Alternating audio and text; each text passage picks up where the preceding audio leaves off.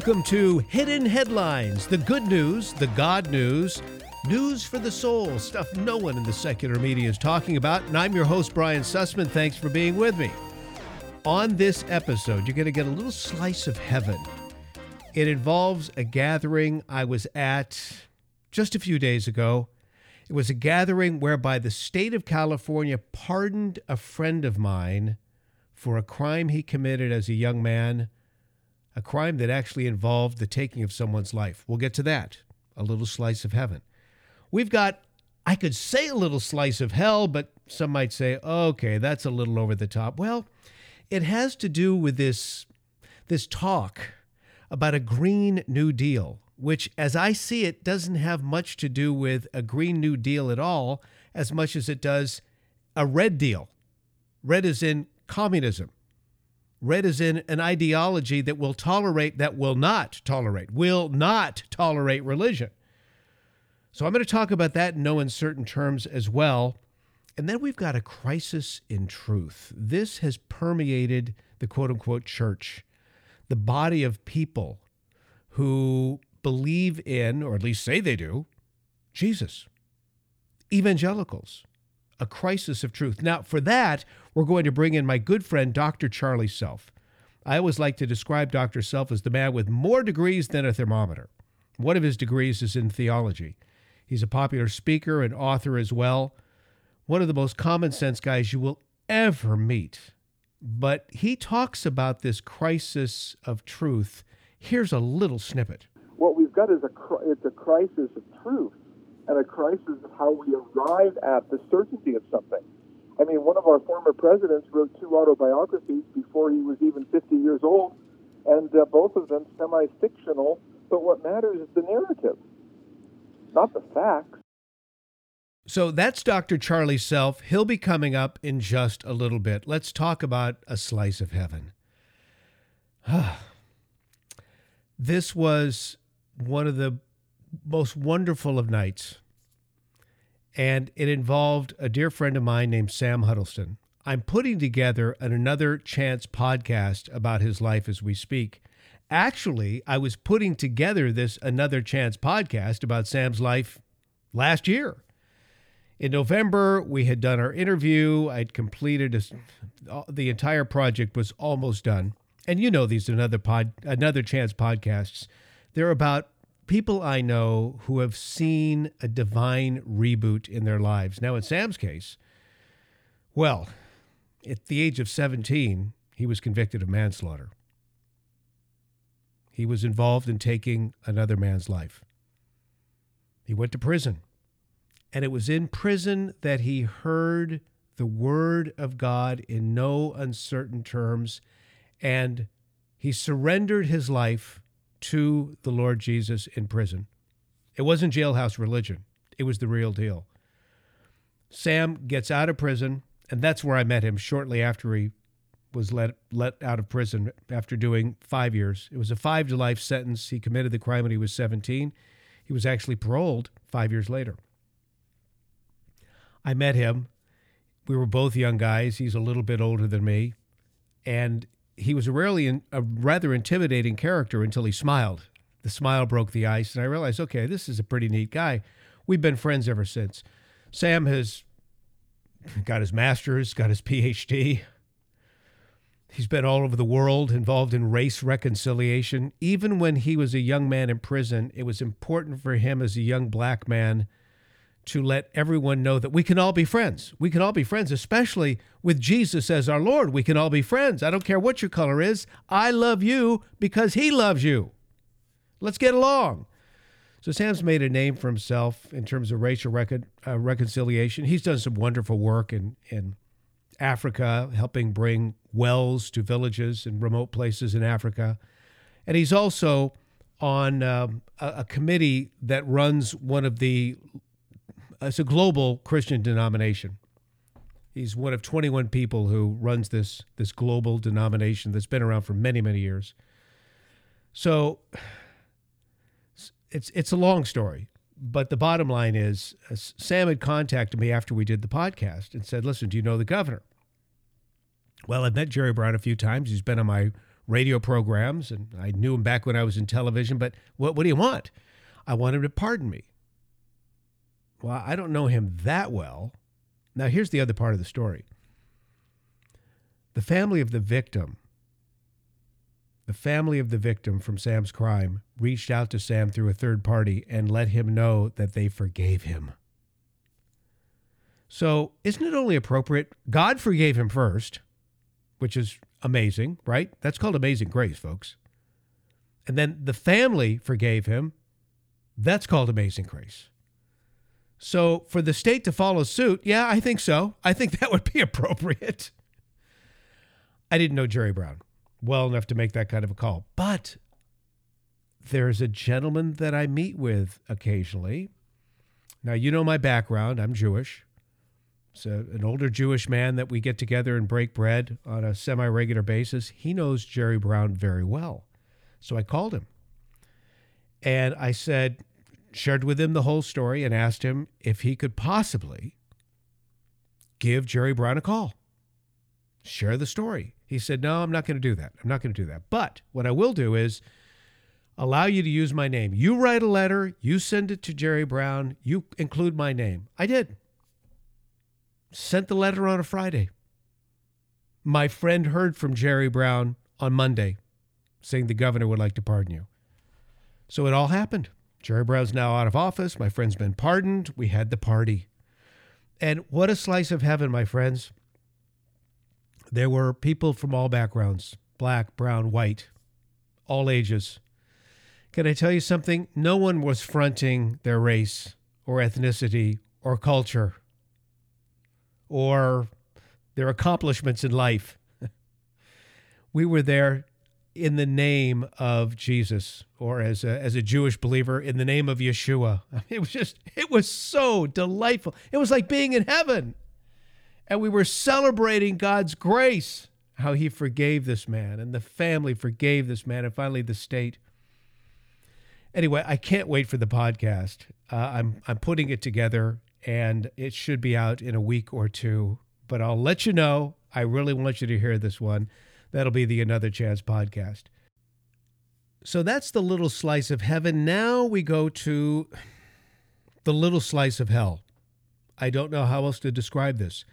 If you're a registered Democrat and a genuine follower of God, you need to run from your political party. If you're a person of good moral character, but not necessarily religious, and a Democrat, take off. Seriously, run. Your party has gone ghoulish. Monday night, only 3 Democratic senators voted against infanticide. The Senate took a roll call vote. That means everyone was on the record, yay or nay, on the Born Alive Abortion Survivors Protection Act. The bill was introduced by Republican Nebraska Senator Ben Sasse.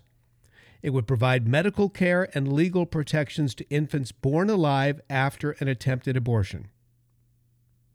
Sasse initially called for unanimous consent on the measure a couple weeks ago, but Democratic Washington Senator Patty Murray blocked it. She's like the abortionist's abortion senator.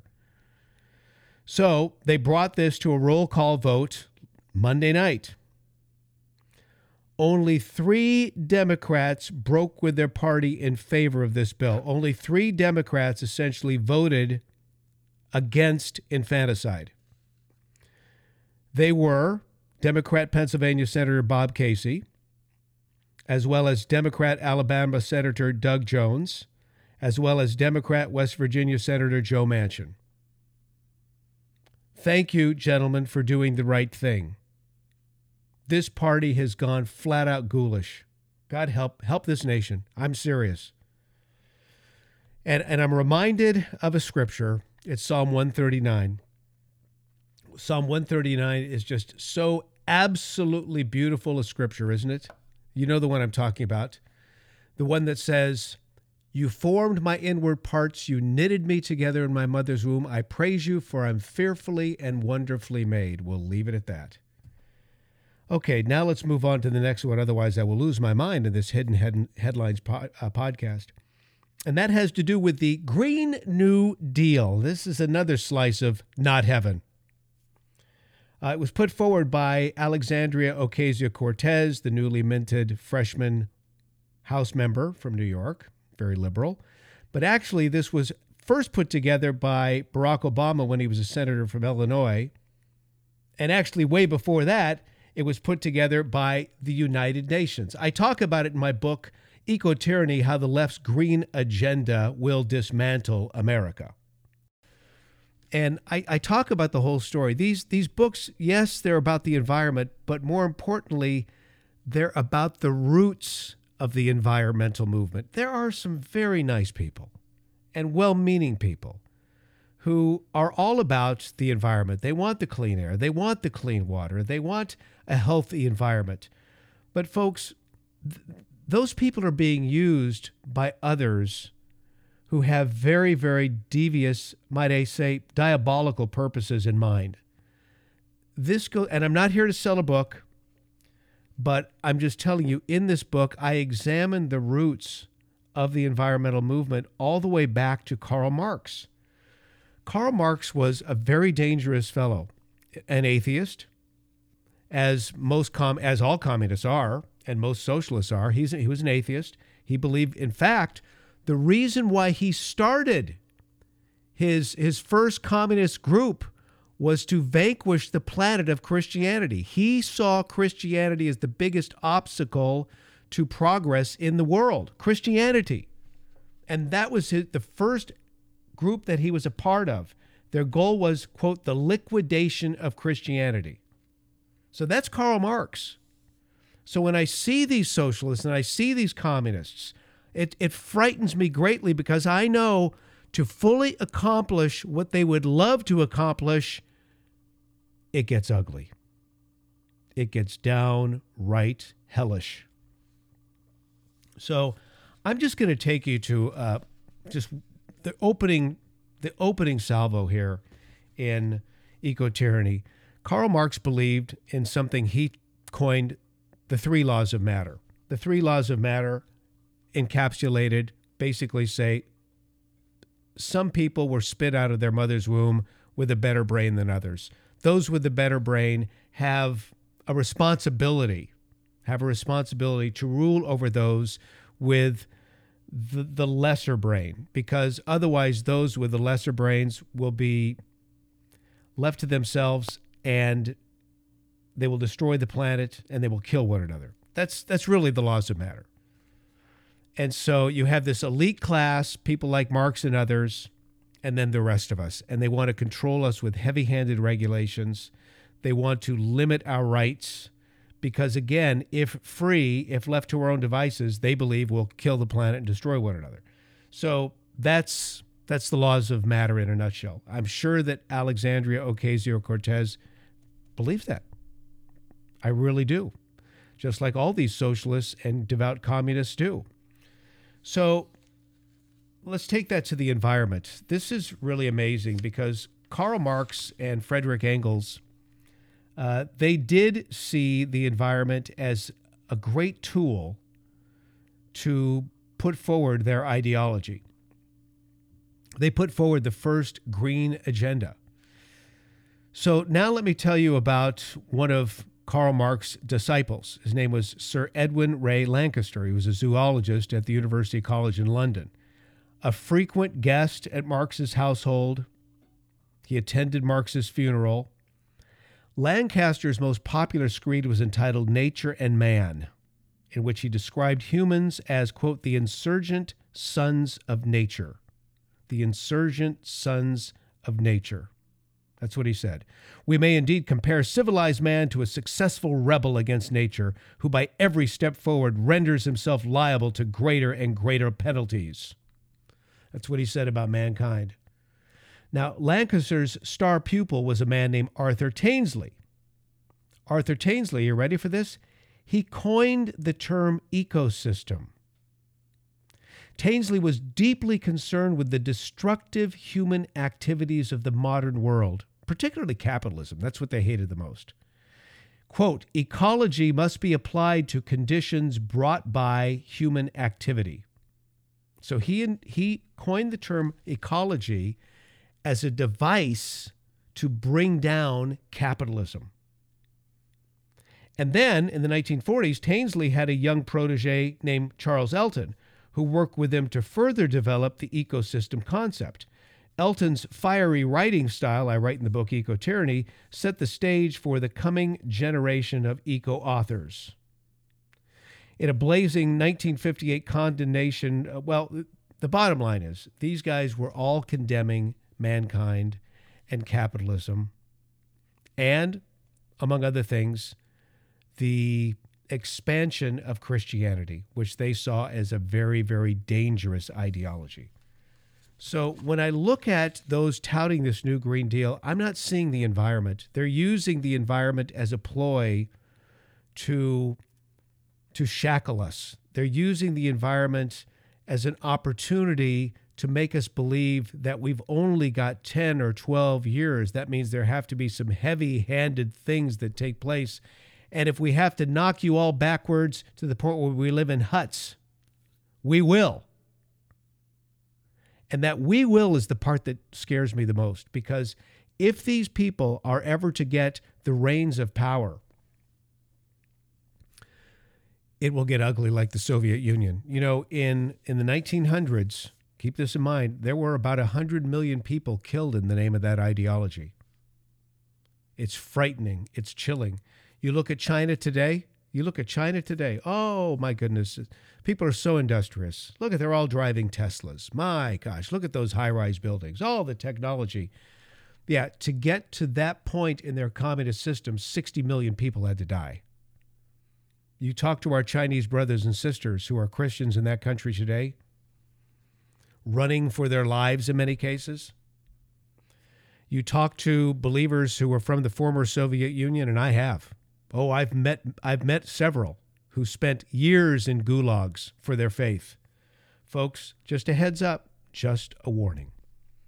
Now, along those very lines, perhaps, is a survey that I found from Ligonier Ministries. It's their semi-annual, it's every 2 years they do this. It's the State of Theology survey. It helps uncover, the theological temperature of the United States. And help Christians better understand today's culture and equip the church with better insights for discipleship. Now, I'm looking at some of the results from this, and I'm disturbed. I'm thinking, especially amongst the quote-unquote evangelical population. Now, I just consider myself to be a Jewish follower of Jesus. I don't consider myself to be an evangelical. But for those of you who may consider yourselves evangelicals, I get it. You're a follower of Jesus. You take this very seriously, and you want to evangelize. So I get it. I get the term. And to me, it's a good term.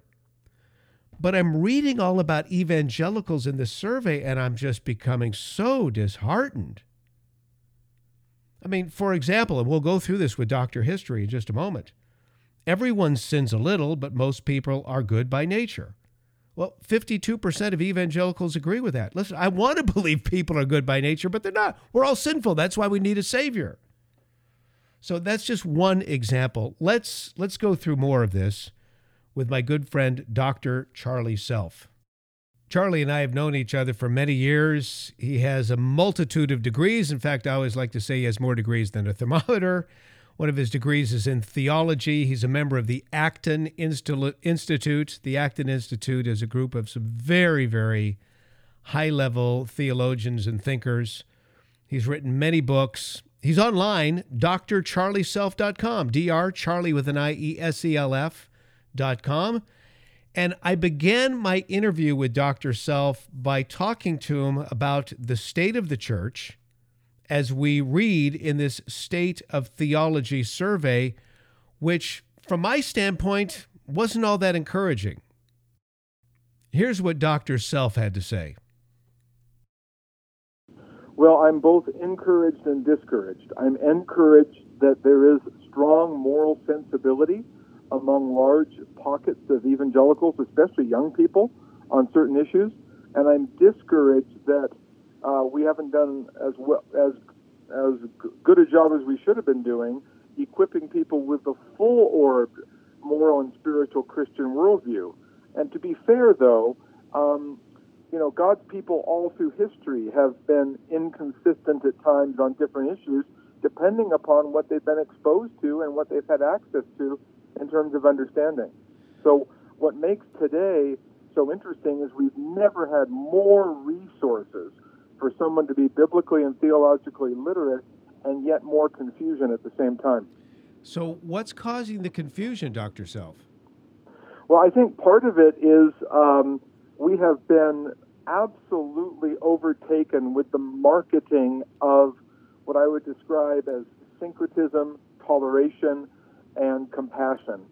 Syncretism is when you sort of combine different religious ideas into a smorgasbord, and then toleration has been redefined from you and I living with our differences to me having to agree with you or I'm intolerant.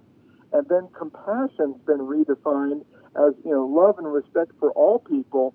It's been redefined that, we have to be so compassionate that we're actually going to change our moral stance on particular subjects. Okay, this is great. Now, syncretism, no doubt, is going to be a word that most of us are not familiar with. It's new to me, Dr. History. So let's dive into this syncretism thing for just a moment. Could you unpack that for us? Well, its origins are found all through the Hebrew Scriptures, what others call the Old Testament. I like to call the Hebrew Scriptures because it's one great Bible.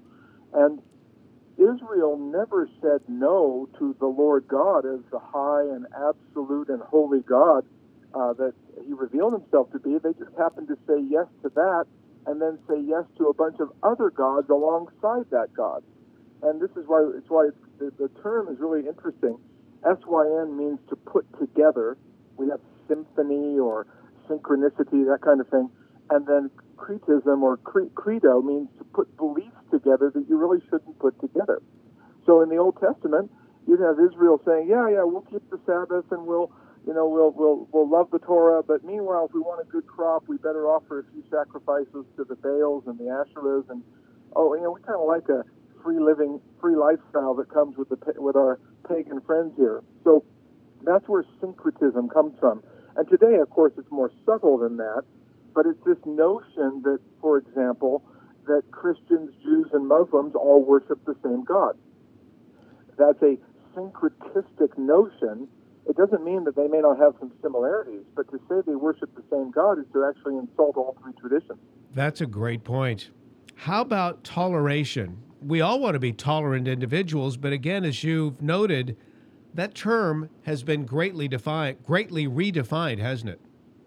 Sure it has. In the 16th century, toleration meant you had to find a place where you could find your religion that was practiced by the prince or the king.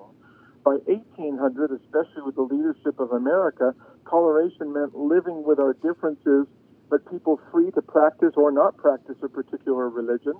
And that really accelerated in the 1900s, where people could live peaceably. But in the last 40 years, toleration has moved from, hey, I don't agree with your particular worldview or your religion or even your lifestyle, but I'll be a good neighbor, to I'm supposed to affirm things that in my own tradition I object to. So, for example, I was just reading about a denomination that's going through all kinds of problems on gay marriage and gay ordination and different kinds of things. And I was reading somebody's account of their meeting, and they made my conservative position, my traditional position, sound like an intolerant, uncompassionate, uncaring position, when in fact I'm perfectly happy to be good neighbors with anyone, but I'm not going to myself sanctify a union that is not consistent with my understanding of the Scriptures. And this is interesting, Dr. Self, because when it comes to toleration, I can love the sinner and yet not love the sin. So in other words, it's the old slogan that we've all heard before, love the sinner, hate the sin. But to someone who's not a follower of Jesus, that sounds not just outlandish, but impossible, correct? Well, part of the problem is people identify every single behavior with the identity of the person. Well, all of us fall short. All of us are imperfect. And no matter how consciously and conscientiously we are practicing our faith, we all fall short. We need God's grace. That's the fundamental disposition of a follower of the Scriptures and a follower of the Lord Jesus Christ. But at the same time, what's interesting is when people say, "Well, love the sinner, hate the sin." Well, if you hate what I'm doing, you hate me because this is who I am. Well, if you're reduced to an erotic proclivity, if you're reduced to a particular couple of practices, what a deficient sense of what it means to be a human being. Okay, so that leads us into the third item, and that's compassion. How has that been redefined? Well, compassion is at the heart of being a person of conscience. And compassion has been redefined from, caring for the needs of others, having real empathy and sympathy with others, wanting to somehow make the world a better place with our generosity and with our concern. And it's been redefined, and also being welcoming and hospitable. All these are part of compassion. But now it's been redefined as never confronting particular behaviors, never confronting particular beliefs. And you can be compassionate, welcoming, hospitable, and still have lively debates and disagreements over moral and spiritual issues. And we've lost the ability to be civil in that kind of conversation. So how would Jesus be perceived as we look at Jesus and you look at the four Gospels and you can see how he lived, how he spoke, how he reacted to certain situations. So you take that same Jesus in 2019 and plant him right here in America. How would he be received? Well, he would be troubling to people of every political, temperamental, theological stripe because he doesn't fit into our ideological boxes.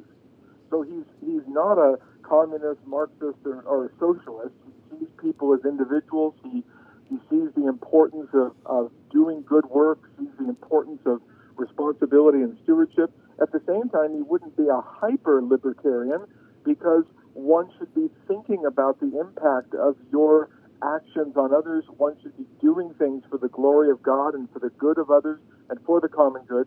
So he wouldn't fit in those narrow boxes. He would upset some conservatives with his calls for relational compassion, with his calls to examine all the systems that keep people from flourishing, and he would upset liberals for sure because his moral stance was never unclear. No matter how much he forgave and loved and delivered and healed, his moral stance on particular things was never obscure.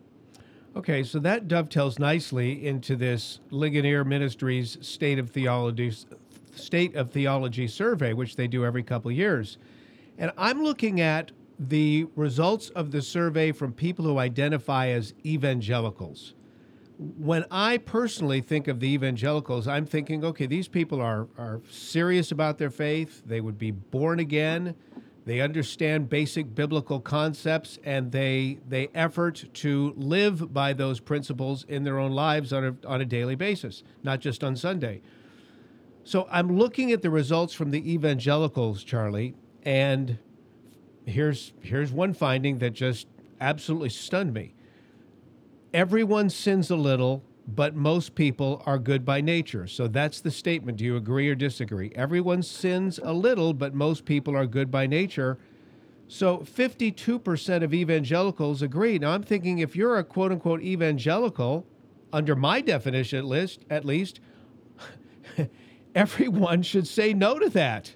We are not good by nature according to the scriptures. We're sinners by nature. Now, you're the theologian. Help me out. Am I missing something here? No, you're not missing anything. The paradox is we are still made in the image of God, but that image has been effaced and has been wounded by our sinfulness. And so what happens is people mistake the sense that we should love and respect people, that people are still capable of some good. They mistake that for the fact that we are lost sinners in desperate need of grace. But this is a long-standing American problem. Goes all the way back to our first Great Awakening when evangelicalism was really born in America. Because when the Wesley brothers who started the Methodist movement and George Whitefield and Jonathan Edwards and all these revival speakers were speaking, you had a division in Protestant Christianity at that moment between what they called the old lights and the new lights. And what you had was many of the folks who were rejecting this revivalism, they were rejecting the kind of born-again life you were talking about, they eventually devolved, they would say evolve, I call it devolving, into deism, into liberal Protestantism, into a kind of almost a self-help kind of Christianity. Let's get rid of all the superstition and dogma. And so people like Thomas Jefferson were in that kind of camp. They want all the moral teaching of Jesus. They want the good morality of Christianity, but they don't want the hard bits about heaven and hell, the hard bits about the inspiration of Scripture and the resurrection and miracles.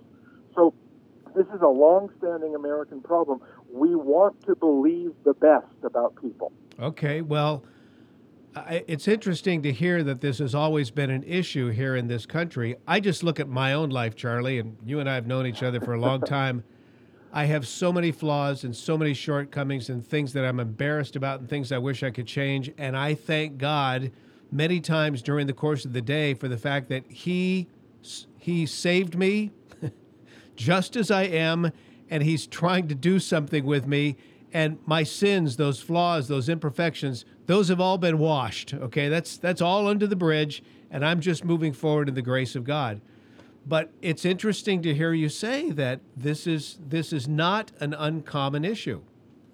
No, it's not. And by the way, it doesn't necessarily affect, until the later 20th century, it didn't affect politics. You had conservative and liberal, I don't even want to use those words, Republican, Democrat, whatever you want to call it. Right. You had people all over the political spectrum. But when it came to theology, when it came to morality, when it came to holiness, when it came to a passion for God and His truth, there's been a long-standing division that goes all the way back to the 1700s in Protestantism between the evangelical and what we would call the more mainline or liberal perspective. Okay, so then as we continue with this survey, most people agree with this statement. God accepts the worship of all religions, including Christianity, Judaism, and Islam. Now, that's 51% of evangelicals agree with that. And I'm thinking, well, what's the point of your belief in Jesus if, all roads lead to God successfully? Well, once again, you have a problem with how people are understanding that. You have some fighting fundamentalists who say God doesn't even hear the prayers of Jews or Muslims, and people sort of recoil at that. Remember that tolerance that's part of the American fabric. And so well-meaning evangelicals want to sort of leave room for the grace of God. So there's at least some people kind of in that camp there, but it also is misunderstanding that our salvation is only assured of being through Jesus Christ. That is Acts 4:12 is the fundamental Christian confession. There's no other name under heaven whereby people can be saved. Right. So why else would we go to the highways and byways and global mission? I mean, why should we waste any more time sharing the gospel where it's not been heard if all we're doing is increasing people's guilt and they can be saved some other way? And this is a good point. I mean, I come to the microphone as a Jewish guy who met Yeshua. I mean, he Jesus, the Messiah. And prior to that, trust me, Charlie, I did worship God. And I did love God. And I did pray to God. But yes. I do know that His plan for me was, okay, you can reach out, you can pray, you can worship, you can love me, but that's not enough for your sins to be forgiven. And it's only through that Savior who died on a cross for all of our sins that I was able to get that part of the package. Well, and this is why the book of Romans is so important, chapters 3, 4, and 5 in particular, because what we discover is that God has always saved by grace. If you go back to the story of the Exodus, the people of Israel weren't saved by their good works. They were delivered out of Pharaoh's hands. Then they were given a covenant. Then they were given the law. Abraham wasn't saved by his circumcision and knowledge of perfection, but he was first chosen and delivered and sent, and then he followed through with his obedience. So God has always been a God of grace, and of course all of us leave final judgment of anybody's destiny to God. That's a wonderful thing for us, not to take the place of God and be the judge of anybody's destiny.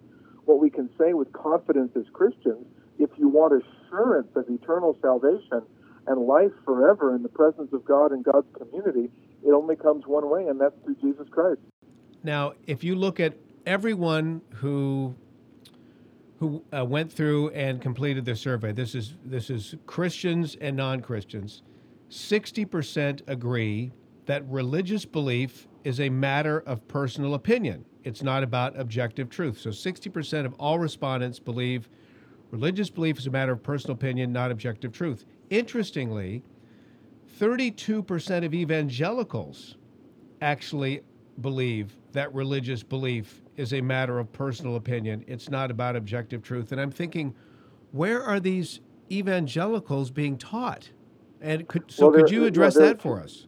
Well, there are two things that are going on there. One is the way some people are understanding the question is that somehow if you say objective truth, you're imposing your faith on somebody else. Mm-hmm. So, okay.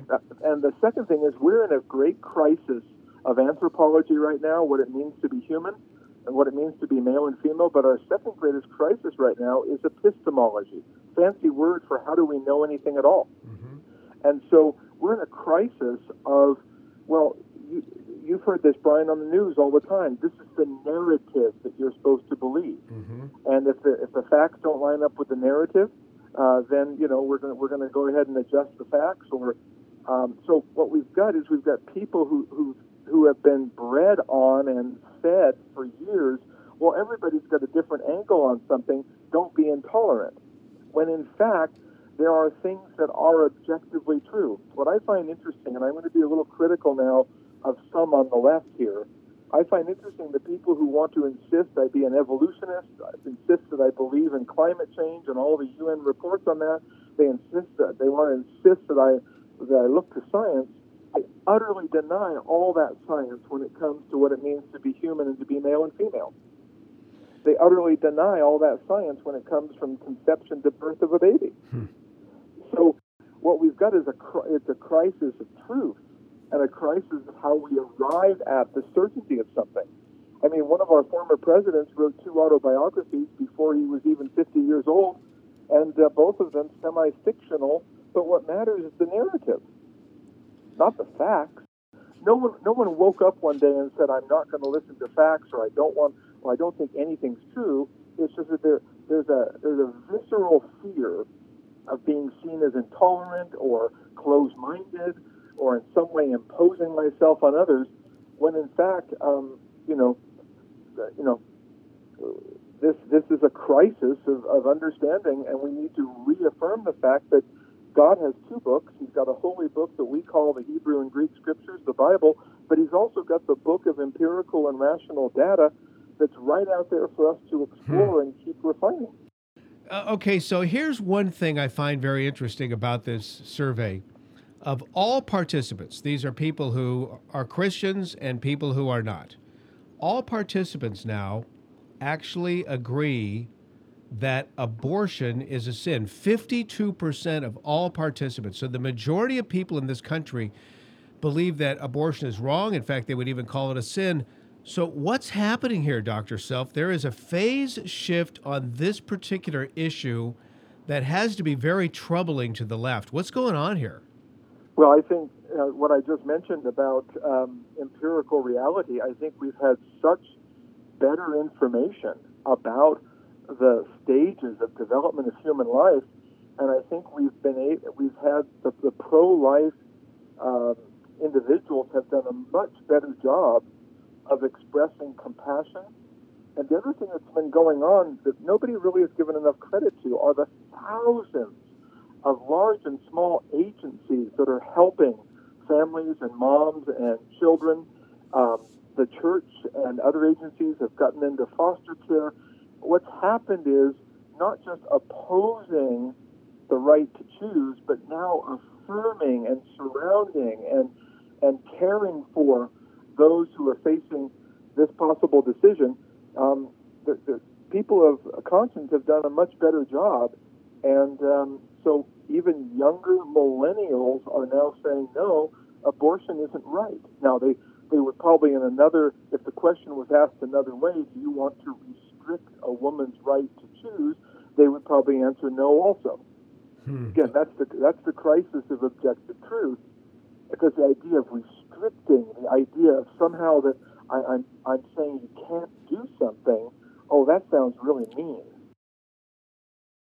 Was my interview with Dr. Charlie Self, Dr. Charlie with an IE, Self, SELF, drcharlieself.com.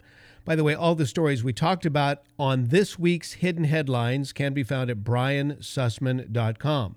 Also, you can email me via that website. Follow me on Twitter, Brian_Sussman, Facebook, Brian Sussman Show, Instagram, where more than anything, I just have a whole lot of clean fun. That's Brian Sussman Show as well. Thanks for listening, my friends. Please let others know about the Hidden Headlines podcast. Signing off, I'm Brian Sussman.